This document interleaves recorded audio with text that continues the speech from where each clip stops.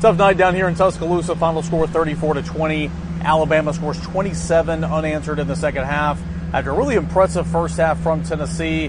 That's why you play 4 quarters. Tennessee does lose 34-20.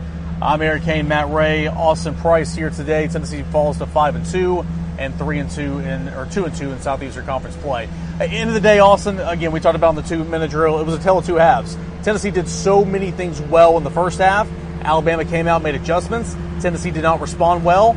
Penalties got in their way. Josh Heupel got in their way, and overall their playing got in their way. It was a bad second half. Yeah, it was a bad second half. I mean, you could point fingers at a number of different areas.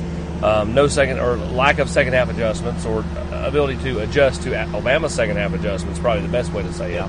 Alabama did make second half adjustments. They went out and won it. Now Tennessee was playing, 11 on more than 11. The officiating was trash. But that's not why they lost the game either. Jalen Milroe was able to make some plays. He had a lot better time, a lot more time in the second half. Again, partly because of the officials. There were some holdings. Egregious holdings. There's holding in every game of football. There's holding on a lot of plays. Sometimes Tennessee holds in a game and they don't call that. But it was just blatant. One, over and over again. And, again, the 2 fourth downs, especially the one in the second half, it's hard to look at that and not think, what if, because Jackson Ross looked like Ray Guy out there tonight. He did. I think Bill Martin, Tennessee's SID, told me that he was right there, potentially set the single game record for yards per punt. He was fantastic. And you took that out of his hands, to go forward on 4th down, and then you go forward out of the shotgun. Where's the tush push? Yeah. I said that to you guys up in the press box. Doing it out of the shotgun, this offensive line ain't last year's offensive line. And even then, I would tell you that's not smart. Last year, they got under center and handed it to Princeton Fant or handed it to whoever. They did some quarterback sneaks with Hendon Hooker. This year, they've not really done that. Why? I plan on asking Heupel that on Monday. It just doesn't make any sense, why they, continue to go out of the shotgun in these crucial third and fourth down situations where you got to get a yard, half a yard, whatever. Matt, we asked Josh Heupel post-game, and, they're in a hurry. There wasn't a whole lot of time. We did ask him a couple of different times, hey, why did you go for it on this 4th down? Why did you go for it on this 4th down? Where was the adjustments or lack thereof to what Alabama was doing? From your standpoint on the sideline, it's clear as day. Good first half, bad second half. What did you see? Yeah, I thought one thing for me, I picked Tennessee heading into the day. So did I. I said first half we were sitting pretty, weren't we? Yeah, we were sitting pretty, and I based it on Josh Heupel bouncing back as a play caller, and he did in the first half. For the most part. But the 4th down decisions were head scratchers. Joe Milton, 6'5", 240 pounds. Get under center, sneak it, get somebody in behind him, McCollin Castles, whoever, and push him. The first 4th down, your defense bailed you out by a heck of a play. Danico Slaughter tapping it back in or getting in the way, whatever it was, and of course McCullough picked it off. But that was still a bad decision in the second one as well. Absolutely. And then, the other part for me being down here, it just seems like when the games, especially on the road, get away from Tennessee, they get away from Tennessee. James Pierce was not a factor in the 4th quarter because he was on the sideline. Yeah. You can't have that happen. They got trapped with Caleb Perry in a couple of times where Alabama was able to pick up 3rd downs, a couple with Milroe's legs, which ideally he should be there to, alleviate some of that. So some of those things just went awry for Tennessee tonight, and when those games get away from them on the road, it's away from them. It goes in a hurry and it snowballs, and that's something that they have to fix because nowhere you go in this conference is it easy to play on the road, and you're going to Kentucky next week and Missouri next month. So buckle up.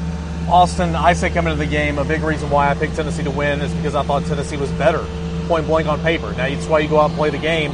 But I said my 2 variables, obviously, you got to get better quarterback play. First half, Joe was really good. Yeah. And second half, of course, he had that strip sack and all that. That came from this blind side. I wouldn't say he played just horrendously in the second half, but he's the quarterback and the offense didn't do anything. The other variable was the crowd noise. How do you handle the environment? Up until the very end, guys, until the game was out of hand, I thought Tennessee handled the environment very well.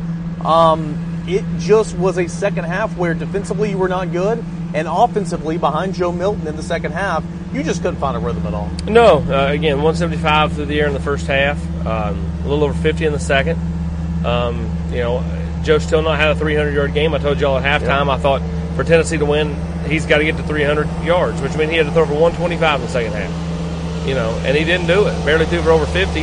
Some of that was in garbage time, just checking it down there in the last 2 minutes, just padding stats, so to speak. And I thought the atmosphere was okay. For a guy that they kept playing him on the jumbotron stuff, I didn't think they were that loud. Georgia last year was far louder. It wasn't even close, actually. Florida this year was louder. I thought Tennessee was fine handling everything on the road.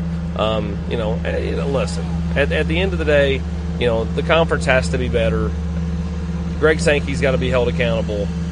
The officiating sucked. It was bad. Again, is that why Tennessee lost? No, Tennessee shot themselves in the foot on a couple of occasions.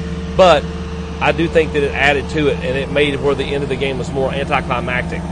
Squirrel White was mauled down here with 2 minutes to go. Yep. That's a joke. I'm not saying that the ticky-tack stuff you can call in any play. When there's a blatant mugging and you don't call it and you're looking right at it, what's wrong with you all? The officiating has continually gotten worse the last 5-10 years, and it's going to have to be, I think everybody's got to take a look at it. If I was Heupel, I know he didn't say anything when I asked him, I would have taken the fine. It's a joke. They can't fine me. It's a joke. So, Tennessee's got to find a way to make sure that this game doesn't beat them twice. I'll continue to reiterate, if they can win next week, and again, a lot of what Kentucky does well, Tennessee does a good job of stopping, right? Tennessee stops the run really, really well. Tennessee's not a great passing team. They ought to be able to get after Devin Leary. But they've got to win that football game. If they win that game, it's only the second time, last year being the other, that they've been 6-2 heading into November. And they play UConn after that. They'll be 7-2, but 3 to go. You've got to find a way to win next week. I get this one stings. If I'm a Tennessee fan, I'm pissed at the fourth down decisions by Heupel. Yep. I'm pissed at the officiating. I'm pissed that we were up 20-7 in Tuscaloosa at the half, and they got outscored 27-0 in the second half. But you got to move on. It is what it is. Well, I bitch all you want to tonight and move on tomorrow. Absolutely. I agree about the officiating. I agree about the fourth down calls. Some of the play calling, maybe, especially in the first half, Matt. I want to go back to that first half. And I'm sitting up there in that press box, and I turn to Grant Ramey, and I say, these threes are going to come back to bite you in the butt against good teams, against Alabama. And that's why I'm saying, it's not all on the refs. Yeah. I agree with that. Tennessee's got to finish drives. Field goals in the first half, if they score 2 more touchdowns there, what's the game look like? Yeah, exactly. Tennessee on the season now, 11 touchdowns and 26 red zone trips. That is not a winning formula, and that's a big reason why Tennessee lost tonight. No, and the way you called the drive here to end the half was the way you needed to call the first 2 drives in the, when you had a chance and ended up having to kick field goals. You got away from the run. It felt like all year you've got away from the run, or got away from the pass at some point. You got to find some balance. You got to find some confidence, it feels like. And it felt like right there at the end of the half, Josh Heupel knew how important that was. He called a confident drive to end the half. Oh, that was a great sequence. Yeah. Now, not finishing the middle late on the other half, right? But just score right there the way you did before half. That was fantastic. Yeah, it was a great touch by Joe. Great touch by Joe. When the one to Warren was not a good touch by Joe. Yeah, absolutely. You won the first part of the middle eight, and then you won the 4. Yeah, you won the first 4. Yeah, but the first 2 drives in in the red zone there where you had to kick the field goals, you just felt like those would come back to bite Tennessee, and it did. Austin just kind of said this. We'll kind of wrap things up here, Matt. You got to turn the page. You got to move on now. Be pissed tonight. You should be pissed. Tennessee was, again, I said in the 2-minute drill, at points and times in the first half, it was a dominant performance. Tennessee was not only controlling this football game, it was up 20-7, and it was bullying Alabama. Joe Milton running the football. It was good to see all that type of stuff. But you got to turn the page. We'll continue to break this down. We'll have all of our reaction stuff on Sunday and later on the night and everything. But you got Kentucky. It's going to be on the road. It'll be chilly. All that type of stuff. But you have an opportunity, as Austin pointed out, to go to 6-2 for only the second time since Philip Fulmer was last here. A lot of football still left to play, and this locker room's got to get ready to turn that page. Yeah, absolutely. I think AP said it best. 6-2, UConn coming to town, and then you have a lot left to play for in November. Anything else, Austin, from this game? Anything else you want to kind of say as we wrap things up here from Tuscaloosa? Tennessee falls 34-20. No. And before anybody asks, I'm sure that we'll get asked, they're not making a change at quarterback. Joe wasn't the problem today. Decisions, play calling, other factors, that was the problem. Again, Tennessee's got to figure out a way to beat Kentucky next week, starting tomorrow. Tennessee led 20-7 at halftime, was outscored 27-0 in the second half of play. We are here in the stands at Bryant-Denny Stadium. We got the blowers. They're trying to kick us out. We got to go. Final score, Tennessee loses 34-20. For Austin Price and Eric Cade, Matt Ray, 34-20, the final score, Tennessee falls in Tuscaloosa.